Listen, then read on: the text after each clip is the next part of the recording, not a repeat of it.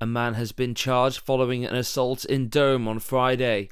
Police were called to a report of a violent altercation involving a knife in the Benthouse Lane area of Durham around 3 p.m. on Friday.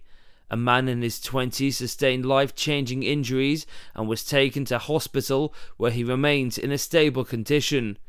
Taylor Bentham, 18, of Cuthbert Avenue, Durham, was arrested on Saturday and was charged with attempted murder, having a dog dangerously out of control, common assault, and 2 counts of possession of an offensive weapon. 3 teenagers have been arrested in connection with a stolen moped incident in Bishop Auckland. Durham Constabulary received reports of an attempted robbery of a moped near the town's marketplace. The 3 suspects were tracked down and fled from officers before 2 were located and arrested thanks to the force's dogs and drones unit.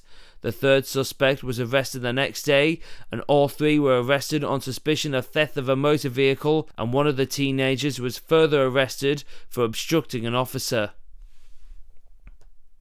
And audiences can enjoy a live music experience featuring an animated classic and take a trip down memory lane in 2 exciting performances at the Durham Brass Festival from Sunday the 9th to Sunday the 16th of January. Playing on Saturday the 15th of January is a contest brass band, the Fairley Band, which was founded in 1937 by a group of employees at the Fairley Aviation Works in Stockport.